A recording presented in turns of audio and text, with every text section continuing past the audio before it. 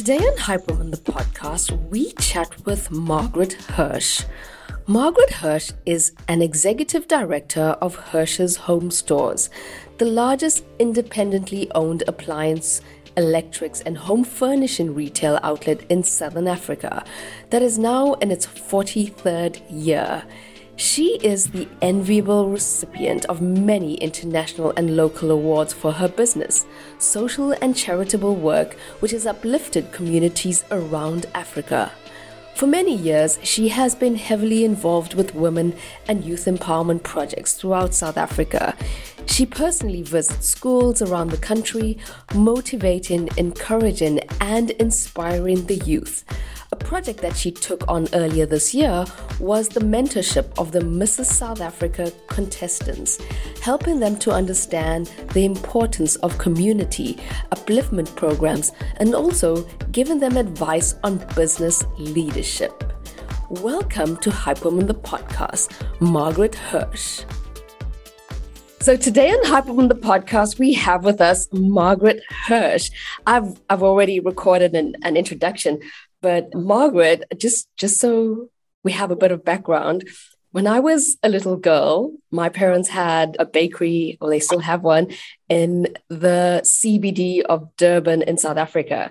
And I remember as a child, I think I was around 8 years or so, like after school, because that's what we did back in the days before iPads. And I would go next door and you guys had the Hirsch's store then. I don't know if it was the first one, but we would come over and sit on the carpets and watch TV, or at least whatever we could watch. And that was how we passed our time. But it was really fascinating to see how over the years, and I mean, I've moved to Germany now, and to see how you've grown the business from as you said, like a moms and pop store to a national brand. Before we get there, I'm just going to say, what was Margaret like as a young girl?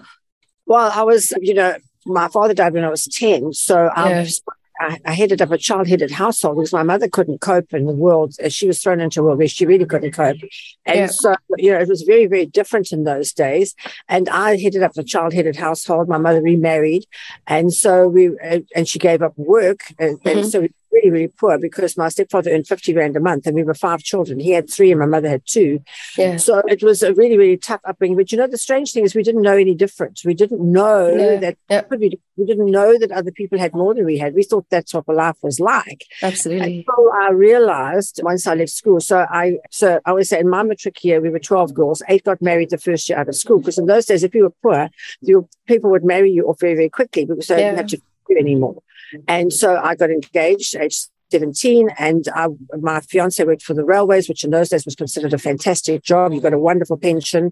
And then suddenly one day I just saw my whole life flash in front of my eyes, and I was suddenly a railway pensioner, and I just said, oh my God, no, there's more to life than this. Yeah. So I saved up my money. I jumped on the Pendennis Castle, which took 3 weeks to get to London. And I went and worked in London at the New Type Secretarial Bureau as a temp. And I worked all over London and all sorts of different places. I got engaged to a Chinese man. And when my mother found that out, she said, you come home.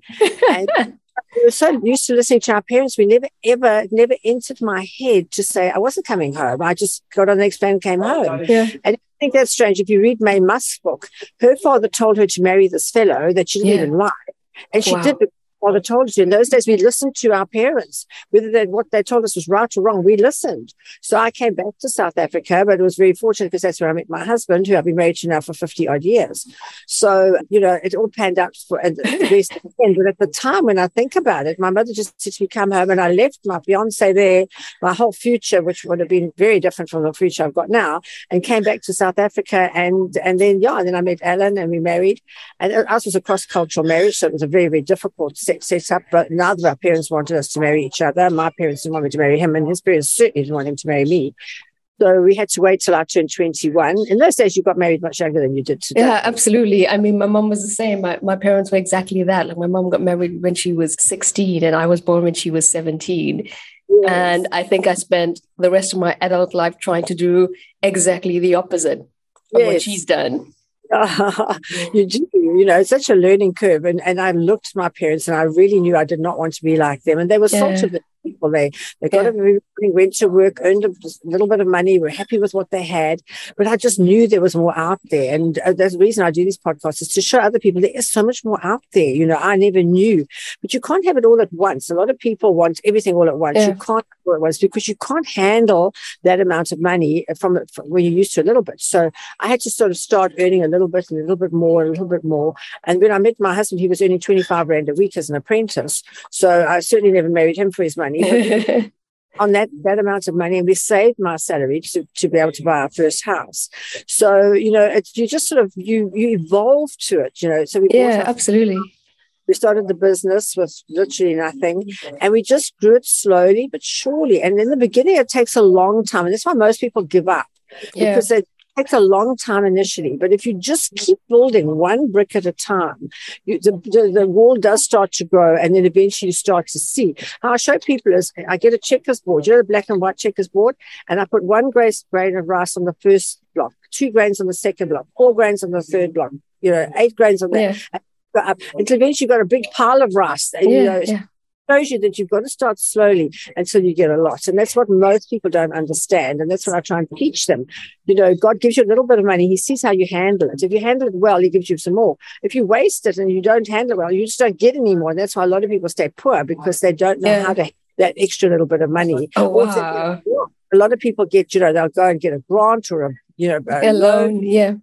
Funding or something like that. They get $1 million thinking that it's gonna solve their problems, but it's not, because it's what you do with the little that will tell you what, you know, how would you handle much more. What I want to ask is, though, you know, like at the beginning of, you know, when you guys started the business, how did you have the wisdom to know? Because I see this with a lot of, I think, bootstrapping businesses, or like, you know, a lot of businesses stay small. But when did you decide, okay, it's time to grow, let's take this next step? How did you learn? I mean, and this is something, again, like I've seen the evolution of the brand. You know, in the beginning, everybody wore these blue uniforms, like, you know, as part of the brand. And I actually remember you back then, and you look completely different to now. And you've like undergone this like sort of like reinvention of your style, and you stand out. But it makes sense, because with social media now, there was no social media back then. How did you make this transition?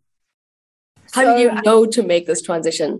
You know, well, first of all, I had pitch black hair. And then so I had to do something about it. So then I decided to go blonde. Actually, when I went to Joburg, I went blonde. So we were in Durban, and we grew our Durban branch. And then we started in Durban North. Then we grew it to Broad Street. Then we bought Old Nero and Gore in Pinetown. So we were in Pinetown. And then which eventually evolved to Hillcrest. And then my son was about 25 and he couldn't find a wife. And my best friend said to me, Margaret, he's never going to find a wife because you're too pushed your mother. So I went home. I said to my husband, we go to Joburg. He said, well, why are we going to Joburg? I said, because Richard can't find a wife. Oh, my goodness. Send him to Joburg. I said, because I don't know those Joburg girls, but I know every girl in Durban. So we're going to leave him here. We're going to go to Joburg, get out of his hair. Thank you, Lord. 10 years later, he found the wife. But anyway, it was a long haul. But in the meantime, we had great fun in Joburg, because, you know, Durban people, to them, Joburg's like Timbuktu. You know, they don't right. Yeah. We went there, and it was like the Wild West. So we bought our first store in Fourways, and I had nowhere to live, because obviously I had my house in Durban, and I didn't need another house. Yeah. So I said to the builder when he built it, I said, can you throw a slab in here? He said, yes. I said, can you put 3 bedrooms and 3 bathrooms up there in the kitchen? He said, yes. So I lived above my shop in Fourways. Wow. In those days, and it was wild then. I mean, you know, my neighbors were 1,000 ostriches. We lived next to an ostrich farm. There's nothing in Fourways in those days. And people would break in at night, and we'd be upstairs, and we'd shoot downstairs and shoot holes in the fridges of all the robbers while they were trying to break in and get rid of them. And, you know, it really was like the Wild West, but we just persevered through that. And then one day we were taking a drive around, and we found this place called Steuben's Valley. And I Googled it, and it was Steuben's Valley is the first place in South Africa they found gold. So I said, wow, this is like a nice place. They found gold. Maybe we will. That's Steuben's Valley branch. So it evolved slowly. We opened Steuben's Valley. You know, we built the shop, and you know, and we grew it. And then we went to Centurion, and in Centurion, all the land was owned by the old Brudebonds, and they wouldn't sell to us. So we had to go into partnership with another guy who could buy the land. We bought our Centurion store, and every time we moved, we stayed above the shop. because we had nowhere else to live, and we didn't feel like traveling. Joburg traffic's terrible. Yeah, so we flat above the shop, and we lived in Stevens. We built a flat above the shop, and we lived in Centurion. And then we moved to Meadowdale. We built a flat above the shop. We moved to Meadowdale. So wherever we moved, we just lived above the shop because it was very convenient and it was fine, and it didn't cost any money, which was really. Yeah. So what is interesting though is like at every step, like, I mean, you've already expressed so many parts where it could have gone wrong, or where you could have like said, no, this is not working. Like, for instance, and we'll talk about this as well, like resilience. How do you decide, okay, to carry on or to persevere through it? Because like not everyone has this tenacity to keep going on. Well, I think for a start, we didn't have a backstop. So neither of our families would back us because they didn't want us to be married to each other because we were cross-cultural. Yeah. So we didn't have a family to fall back. We had no way back. There wasn't a way back. We could only go forward. And it wasn't all smooth sailing. In 1988, I bought a shop in Pietermaritzburg, which was a family-owned business like ours. It was like a match made in heaven. He wanted 2 million rand for his business. I had 2 million rand in the bank. Time, gave him the money, he signed all the papers, but what he'd done is he held back all the checks. He showed that he'd paid all his creditors, but he held all the checks back. And the day that I signed and gave him my 2 million rand, he released 3 million rand worth of checks. So I went from having 2 million rand in the bank to 3 million rand in overdraft in one afternoon. I mean, you think it had taken us 10 years to make that 2 million rand, and it just went, but not only it went, another 3 million rand. So people said you started with nothing. I said I started twice, because I started with nothing the first time, but I started minus 3 million the second time. So, and we had to build that up, and it was so hectic. And the part of the agreement was we would buy his shop in a year. And when the year was up, we went to buy the shop, and he said, I'm sorry, I'm moving back in. I'm putting the business into my son's name, and I'm actually starting up in opposition to you. And by the way, you can move straight onto the street because we don't want you here. Oh, wow. So, it's not as if everybody's going to be nice and sweet and kind to you all the way along. Yeah. He's very nasty to us. But, he died a very unhappy, lonely man, and we continue to flourish. So, and we've had lots of break-ins and thefts over the years, but all the people who've stolen from us have never, ever prospered, but we've continued. Yeah. So, when the trouble hits, you just have to work through it. And at the end of the day, you prosper. And for people who have businesses, and I work with entrepreneurs all the time, there's never one who trusted somebody with money who hasn't had money taken from them. I always say to them, don't worry about it, because that person will never prosper. But if you just keep on doing what you do well, you will prosper. And that's how we've been. So we've been through everything. We've been through floods, we've been through fires, we've been through looting. I mean, we sat and watched. Been through COVID. We went through COVID, but what was worse than COVID was watching our store being looted in front of our very eyes. For me to fill a big store takes 4 days. It took them 2 hours to completely empty it. And you have the footage of it, and I think you posted this on social media. But what I found really interesting, and I mean, my parents also have a business in KZN, and I remember this day so clearly because it was also my birthday, and I never slept through the night. I was just like checking all the social media feeds, like messaging my cousins, my friends to find out if everyone's okay. And I remember that your post, and this is why it stood out to me, is you were very encouraging as opposed to being angry. Yeah. And that for me was like, wow, okay, she's a really good leader. Yeah, I think, having been through a lot, and that's why I want to say to you, when you're going through the hard times, it teaches you what to do when you get really hard times. I mean, hard times I went through, nothing compared to that. But what it taught me and what I'd learned along the way is you have to forgive, because holding on to hatred is like holding on to a hot coal. The only person who gets burnt is you. Yeah. So I had to release that and forgive the people. And, and being a Christian, it says in the Bible, Father, forgive them for they don't know what they do. Yeah. And the Lord's Prayer says, forgive those who trespass against us. We forgive us as we forgive those who trespass against us. So I knew I had to forgive them before I could move on. So I stood there, and there's a picture of me actually, they set fire to my building as well. So it was a real mess. Even the tiles had melted. It was so hot in there. So, I stood in the ruins of this burnt down building, and I had to say, Father, forgive them for they know not what they do. Wow. And when I did that, it released so much of all that anger and pressure that from me. It released it. And then I had the courage to go forward. And I said, all I can do now is start cleaning up. And we just started cleaning. So I phoned the staff. I said, come in. We can't open today, but I'm here. I'm cleaning up. And when they knew I was there, then because remember, we couldn't get out of our houses at that time. It was hectic. Yeah. They managed to get out of their houses. They came down. They helped. And what they said would take us 2.5 years to get right, we managed in 9 days. Wow. day and night through 9 days. And we had to do everything ourselves because painters, we couldn't get painters. We couldn't get glass for the windows. We couldn't get tilers. We had to tile the stuff ourselves. All the tiles melted. So we took them up, retile the place, repaint it, get all the stock back in. And yeah, it was a very hectic time because they looted the Springfield store. Then the next night we got a tip off that they were coming for our HealthFest store. So we were all on the roads, but they came down the railway line at the back of the store. But luckily somebody saw them and we all had to run and chase them away. The next night they tried to get into Umhlanga store and we had to shoot from the road to chase them away. So, it wasn't an easy time. And then they went for our big warehouse and that would have been a major, major thing. So that was really going to be something. And we had to just around that and we had people going down trying to chase them back. So it was a whole week of actual trauma and we'd start. But we had to. And the nice thing about starting, as soon as we started, the other people around us started. And so yeah. And how do you process all of that? I mean, there's been so much of transitions, I think, in this business and also, growing teams. How did you become the type of entrepreneur or leader to create a work culture where, your employees are now like this community, not just, it's not just like this. How do you empower your staff? Yeah, we train them every single day because, I always say to everybody, your greatest asset is your staff. So you've got to empower them every single day without fail. Mm-hmm. So every morning without fail, we have a meeting. And the good thing that came out of Zoom is that I can do all 24 branches at once. So I go into like this, with all my 24 branches there, 2,500 people looking back at me.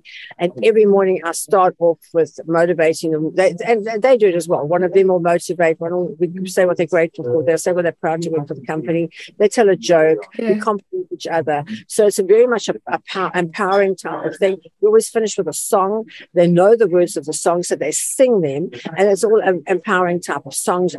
I know, I believe I can, I believe I will, I believe I know my dreams are real. So things like that. And so we sing. And as you sing, you immediately feel good. And when you finish that meeting, no matter where they've come from, what sort of a household they've come from, what sort of negative things they've had happen at home, are full of life, full of joy, and ready to take on the day. Because happy staff make happy customers. You can't have unhappy staff. Absolutely. So our culture is very, very strong. And there's some that cannot fit into our culture because you've got to get over yourself. You've got to be able to stand there and sing and dance. We do like the Jerusalem or something. People say, I'm not going to do this. It's not my style. Well, then you don't fit into our culture because we get over ourselves. We do the Jerusalem, we do the songs, we dance every day, and that's how we start our day. So we start on a high, and it just gets better from there. So when did you start bringing this into the company? Yeah, for my 50th birthday, which was 22 years ago, my husband gave me an Anthony Robbins ticket. So we went and we trained with Anthony Robbins. How to do it, Anthony Robbins, trained under Jim Rohn. So we now study Jim Rohn, Anthony Robbins. But we also went to Disney University. Disney University is one of the biggest universities in the world and trains across all genres. So so we train under business, but it does everything from laundries to events to everything. It's an amazing university, and all our top managers went and we all trained there. Yeah. Wow. That's amazing. So you could pretty much start like a whole entrepreneur school on the side. Speaking of expanding your brand, because this is also what I find super interesting. You started off as a repair store and then selling appliances, but you didn't just stay there. Like, you now run the Motivational Mondays, these online workshops for entrepreneurs. You're also involved in Mrs. South Africa as a mentor to the women. So did I miss out on anything? And Mr. South Africa's our next one. So everybody said, but Margaret, you're always working with women. What about the men? So I said, what about the men? So there are 49 finalists for Mr. South Africa, and I'm working with them. And in fact, yesterday, Fuad, who's one of them, was at my Entrepreneurs Club in Cape Town. Because now, when COVID, we always used to have them live in store. Then when COVID hit, we went online. But now we can have them live in store again. So we did our first one in Joburg. We had 120 women. It was fantastic. I did the second one in KwaZulu-Natal. I had about had 100 women and 20 men, which was also fantastic. And yesterday in Cape Town, I had 110 men and women all mixed. So it's so nice that all the entrepreneurs have come back, because people like to network. They like to help each other. And my greatest joy is when some of my networkers start working with each other and they start to grow each other's businesses, and they do incredibly well. Yeah. But when did you decide, like, okay, we're going to venture out into these other spaces? Because for a lot of businesses, we're like, well, this is our business. That has nothing to do. Like, why would someone who's running an appliance store go become a mentor for Mrs. South Africa and Mr. South Africa? Like, how did you see that this would be great for your brand? Well, my target market is women between the ages of 25 and 55. Yep. And Mrs. South Africa, you've got to be between 25 and 55. Mm-hmm. So that was my target market. And I thought, what better way than to get women who are representing my target market to come on board with me. So they come on board with me, and they've done the most amazing videos to advertise my products. Yeah. Last year I met once a week with them. This year I'm doing once a month, because I'm traveling quite a bit at the moment. Yeah. So, and we have amazing meetings. I put them through training courses. I've got my friend Kerry Dell, who actually is in New Zealand, who's been training them on the power of 6, on how to be the best of them that they can possibly be. Mm-hmm. So, I love working with people. I love to see people grow. The book that I'm writing is called From Ordinary to Extraordinary. And there's an extra that makes a big difference. Yeah. And you spoke twice about faith. How does faith play a role in your business as a life? When you grow up without a father, you have to realize that your Heavenly Father walks with you every inch of the way of your life. And you have got a guiding force, and you can ask a question. You will always get the answer. You may not like the answer, but you always get the answer. So I meditate a lot. And I always say, when you pray, is when you talk to God. When you meditate, God talks to you. So I let God talk to me. I ask him the questions, and I wait, and I always get the right answer. So your faith, I think, is extremely important. And I always say to my staff, I don't care whether you pray to God, Buddha, Allah, Krishna, Rama, Jehovah, whatever, so long as you have that in your life, and you know that you don't walk this journey alone. And I think it's just so comforting to know that you don't walk the journey alone. It's a tough journey. Life is tough. It's not going to be a bowl of cherries. Let's believe it. But if you can just know that you have got somebody walking with you along the way, it just makes the journey much easier. Absolutely. Let's talk about your social media presence. Again, here's the thing, like, the younger generation is very comfortable with using social media. The older generation, and I work in marketing in digital media, and I see the challenges, like, even with my parents as well. But how did you get to this place where you're so comfortable? You're always doing these lives online. How did you get over that? Do you have any imposter syndrome to begin with? No, I don't have imposter syndrome, because I'm very sure of myself. I'm very confident in myself. And I think as women, we all had that imposter syndrome, but I just decided that this is the real me. And that's why I put myself out there, and I'm comfortable putting myself out there. I'm not, people say, what don't we know about you? I say, you know everything about me. I have no secrets. Everybody knows everything about me. So, but I don't work, no man is an island, and a woman's only as good as her backup team. So I have a fabulous backup team headed by Shane Spencer, who's my assistant. Well, you met Faye, my man. And then Shane is my assistant, who helps me with my social media. He's a social media strategist. Yep. He has his own business. And that's also about Hirsch's. We encourage all our staff to have 2 streams of income. So all of my staff who work for me have a second business as well. Wow. Shane works for me, but he has a social media business. And with that, he does my social media for me, helps me with it. Because it literally is a full-time job, from recording the TikToks, recording all the Instagram feeds, putting it all out there, being on Facebook. I mean, we take over 1,000 to 2,000 comments a day on Facebook, Instagram, LinkedIn, and Twitter. People asking questions, people asking for advice, people asking for money. We do. I get about 3 or 4 marriage community management. I get marriage proposals every week. It's amazing. So, it's and I knew that I couldn't do it myself. So I got somebody, an expert, to help me, and he's amazing. Helps me a lot with that. And you've got to keep on top of it. Now TikTok is really starting to take over. And it is. It's amazing. Choppy. I am so hopeless at dancing.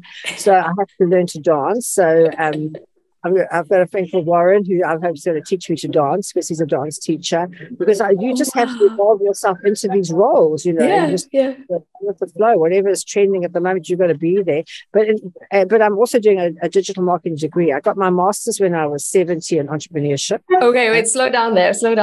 Because, that is something I really want to speak about, is you started studying. I mean, so you didn't finish school.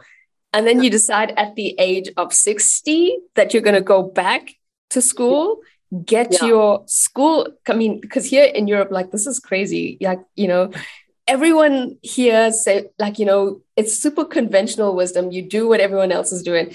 And you go back to school at the age of 60. You don't just, get your school diploma or your school's matric certificate. You go way further than that, and you get your degree, your postgraduate, your MBA as well. Yeah. So my matric, when I went to school, girls dropped, well, not all girls, but most girls dropped maths at standard 8. So we didn't do it for matric. So I didn't get a matric exemption. Yeah. So, to go to varsity, you have to have matric exemption. So I had to go back to school. And I remember I wrote matric in 1967. So you can imagine, maths then was more like arithmetic as today. Yeah. So I had to go back to get my maths exemption. So I went to Red Hill High School in Joburg, and I did extra lessons in the afternoons. Mostly on a Friday afternoon, I'd go in and I would do the maths with all the kids and all the extra lessons with them. And that's how I managed to get through that. And then I did my business degree. And then I thought, well, I'll do an honors because I could. Then I did my honors. And then I did my master's. And now I'm doing a digital marketing degree as well. And I got on, I think, to do my PhD in entrepreneurship. So, yeah. But, the question is, like, why? Because at this point, you actually don't even need to. No, I don't need to. I just want to. So that's the beauty of being able to do it. I'm not doing it because my boss says I have to get it. I don't have to pass, but I still go for high marks anyway, because I'm doing it for myself. And what better person to do it than for yourself? Because at the end of the day, the knowledge is the one thing nobody can take away from you. No matter we live in Africa where they can take away from you in a minute, but they can never take your knowledge away from you. Absolutely. So and I also do it to prove to the students who come to this, please fund me. I want to go to Boston. I want to get this degree, and you must fund me. And I said, look, I worked an 18-hour-a-day job, and I got my master's at the same time. If I can do it, you can do it. I'm living proof that if I can do it at age 70, you can do it at age 20. So that's amazing. When it comes to social media and and just choosing the projects that you work on, is there any kind of rule where you say, okay, like, this is not for me, this is like, I'm not going to post this online? Like, is there any? I don't do politics. I can't stand politics. I don't do politics at all. Mine is mostly empowering stuff. So if it's going to empower somebody, then I'll post it. If it's just, not empowering, then I don't.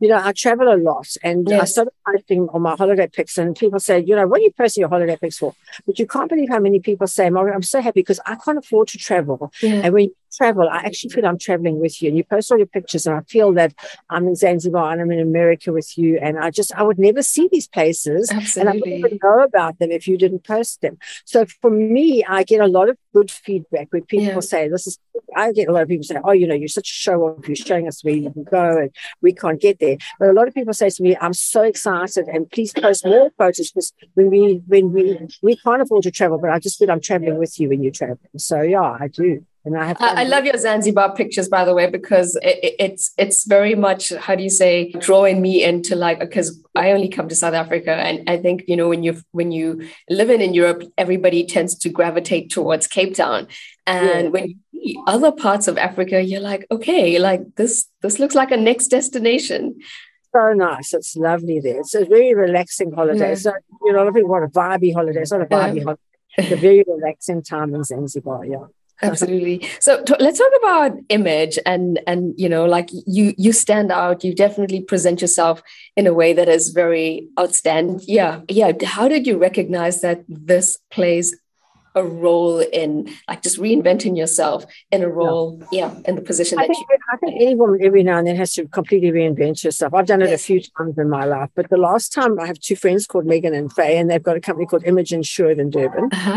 They approached me, in fact. I was talking, and they said, we'd love to do a makeover on you, and here's a voucher. Oh, wow. And I thought, I'm not going to go, And my friend just got divorced, and I said to her, you really need a makeover. Here, take my voucher. You need it more than me. You go and have a makeover. She went and had the makeover.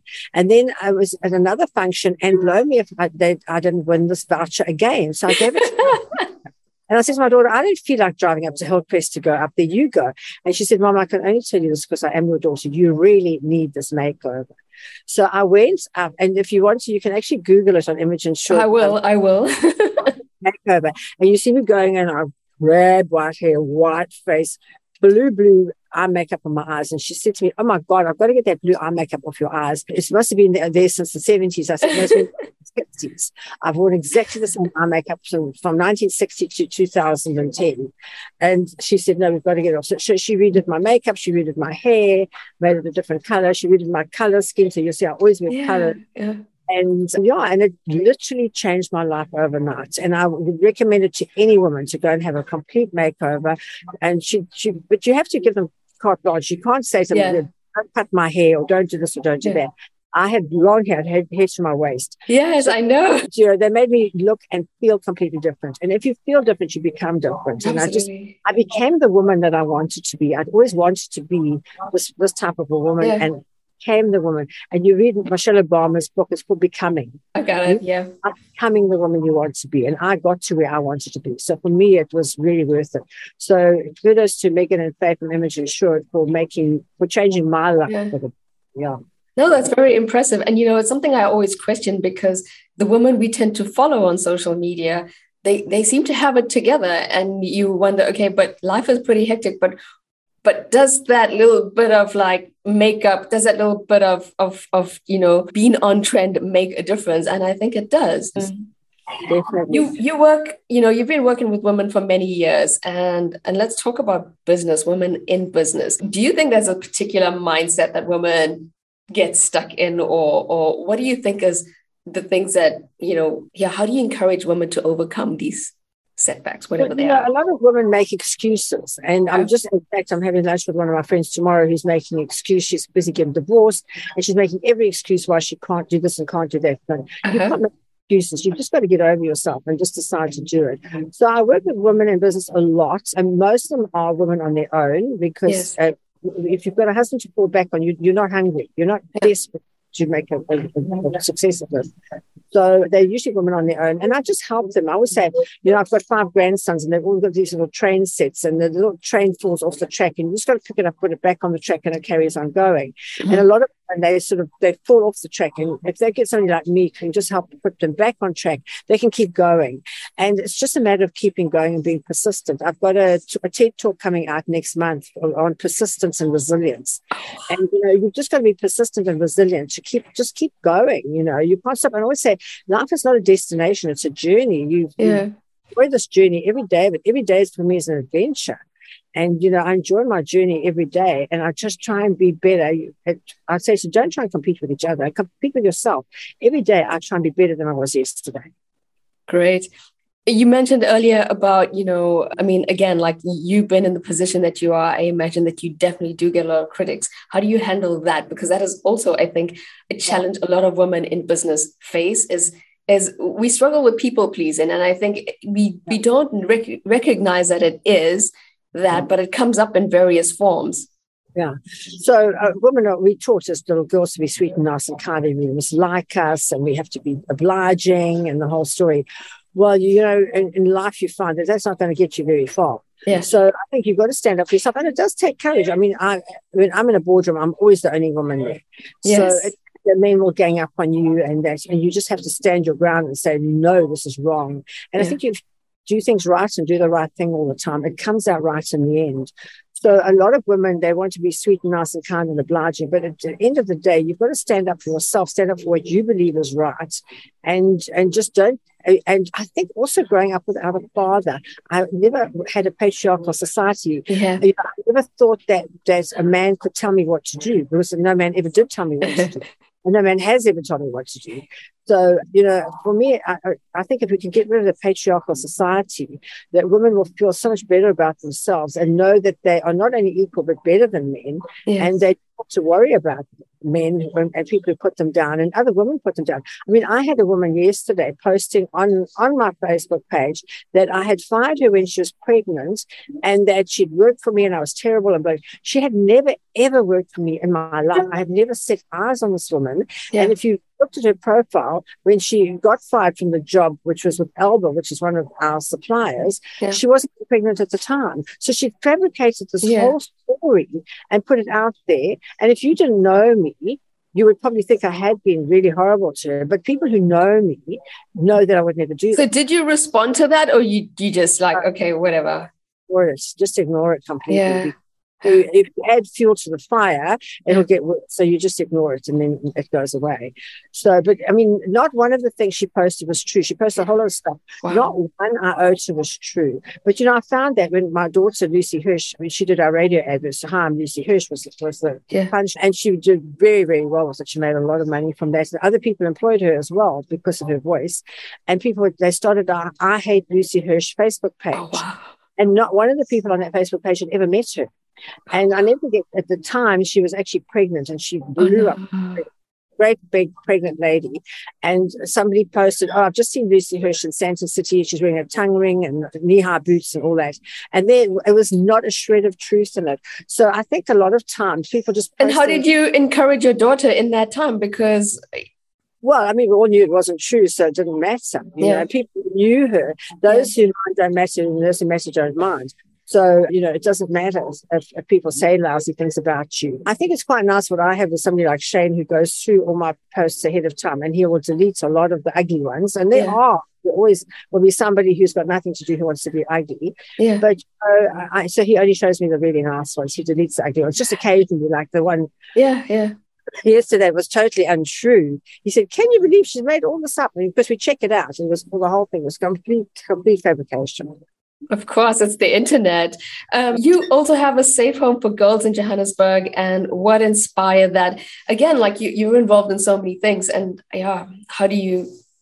Yeah, so there was a video that went round of a girl in central Joburg who was actually having a bath in the street in a bucket. And I thought, and they were teasing her because she had to strip down naked and she was washing herself in this bucket because she was going for a job interview that day. And I just thought, no woman should be put through that indignity. It was so terrible. So I bought a 17-bedroom house in Joburg in Melville, and I set it up as a safe place for just for girls. So I buy the house, and when you move into a house, you presume it's going to be empty. Well, I got there, and there were 2 boys living there, and they said, "We've lived here for 6 years. We have nowhere else to go. Please don't put us out." Yeah. So I had gone, and they said, "I'm going to get rid of these boys." And when I got there, these 2 little waifs were there, and they were so they were so good and honest, and they were nice people. So I couldn't put them out. So I've got a safe house for girls. I've got 2 boys staying there. Anyway, I said to them, like, you're going to be the security guard. You're going to look after these girls and everything. So and I had a lot of girls in there. And originally I had, it was girls who wanted to be safe. But then you always get a bad element that crept in. And then, so the one day I got a phone call, and what had happened is the neighbor had keyed into the electricity. And Joburg Power had come and switched all the electricity off on the road. They said to me, the power's gone off. So I said, well, Joburg Power put it off because the neighbor has keyed into our electricity and they're trying to sort it out. And the message I got from this is one that I take it off the street and put in there. Listen here, you privileged white bitch, get yourself here and sort this out. Oh, wow. I got in my car and I went there and I sorted her out first, and then I sorted electricity out. So, a lot of people are kind to other people and you expect them to be grateful. They're not. Yeah. That's the thing you have to understand. Yeah. Sorry, I'm going to get some water. Yeah, go ahead. And you think you're going to be kind to them and they're going to be grateful. They're not. So you do it for your own self, not for them. But having said that, I've had amazing girls go through me, and it's been wonderful. Oh, wow. That's crazy. But it's interesting to know that even through all of these experiences, you don't give up. I'm going to talk about your marriage to Alan. And my experiences with Alan is that he is super introverted, and just so interesting to see how the brand has grown and him being so introverted. And now you've taken on this, I think, the face of the brand. But you guys have been married for 50 years. What truths have you lived by in your marriage? And I think, you mentioned early that in the beginning, it wasn't a marriage, like it's an intercultural marriage. It wasn't something that both your in-laws or your parents approved of. How did you navigate through that? Well, I think, there has to be, first of all, a great love. And I think everybody in their life has one absolutely fantastic love. Mm-hmm. I'll always marry them. I was engaged 4 times before I was engaged to Alan. So I knew that they weren't the right one, but I knew that he was the right one. So I And we both made a commitment to each other that we would make it work no matter what. And we still to this day have a huge, huge love for each other. Yeah. I think you have that absolute, there never would be another person. We were like swans, we mated for life, and that was it. So I think you've got to make sure that you're the right one. Your partner will bring you 99% of your happiness or your unhappiness in your life. So you've got to really make sure. And I say to people, if you're not with the right one, you've got to get the hell out of there, And because the right one will come along. And that happened with my own daughter. She married very young at 21. It wasn't the right one. She got out of there. She found the man of her dreams, and now she's been happily married for nearly 20 years. So I think if you make a mistake, get the hell out of there and look for that right one, because the right one is out there. I know my sister-in-law was married 3 times, and she said she couldn't wait. She couldn't believe she had to wait till she was 61 to find the man of her dreams. Wow. So there's always hope. No, of course. And I think one of the other things I just want to mention, in a marriage, you each have to give 100%. People think you have to give 50%. You don't. You have to each give 100%. So, I mean, what does a day in your life look like? Well, I get up very early. I get up 4 o'clock in the morning. Wow. And then I meditate. So I get up to about 4:15, and then I meditate till about 4:30, only about 15, 20 minutes. Yeah. And then I get up, shower, and I either go to gym when gym is on, or I do yoga with my friend Glenda from 5 to 6. And then I get up, I shower, dress, I'm at my desk at 7, and I have a meeting with all the different departments, either the web department or the admin department or the warehouse department, or there's lots of different departments. From 7 till 10 to 8. 10 to 8, we do our motivation for the staff. And 8 o'clock, we have our staff meet over Zoom till 8:15. 8:15, I'm in one of the stores, and I do the meeting again with the store. And then at 8:30, we do our product knowledge. So because we always do learning new products, we do sell so many different products. Product knowledge till 9, and then we open, and then we with customers on the floor, webinar the whole day. And then I go home, I shower, I change, and then I usually have dinner with one of my suppliers or one of my friends at night. We have a dinner, and I get home at 10 o'clock. I do 1,000 emails a day.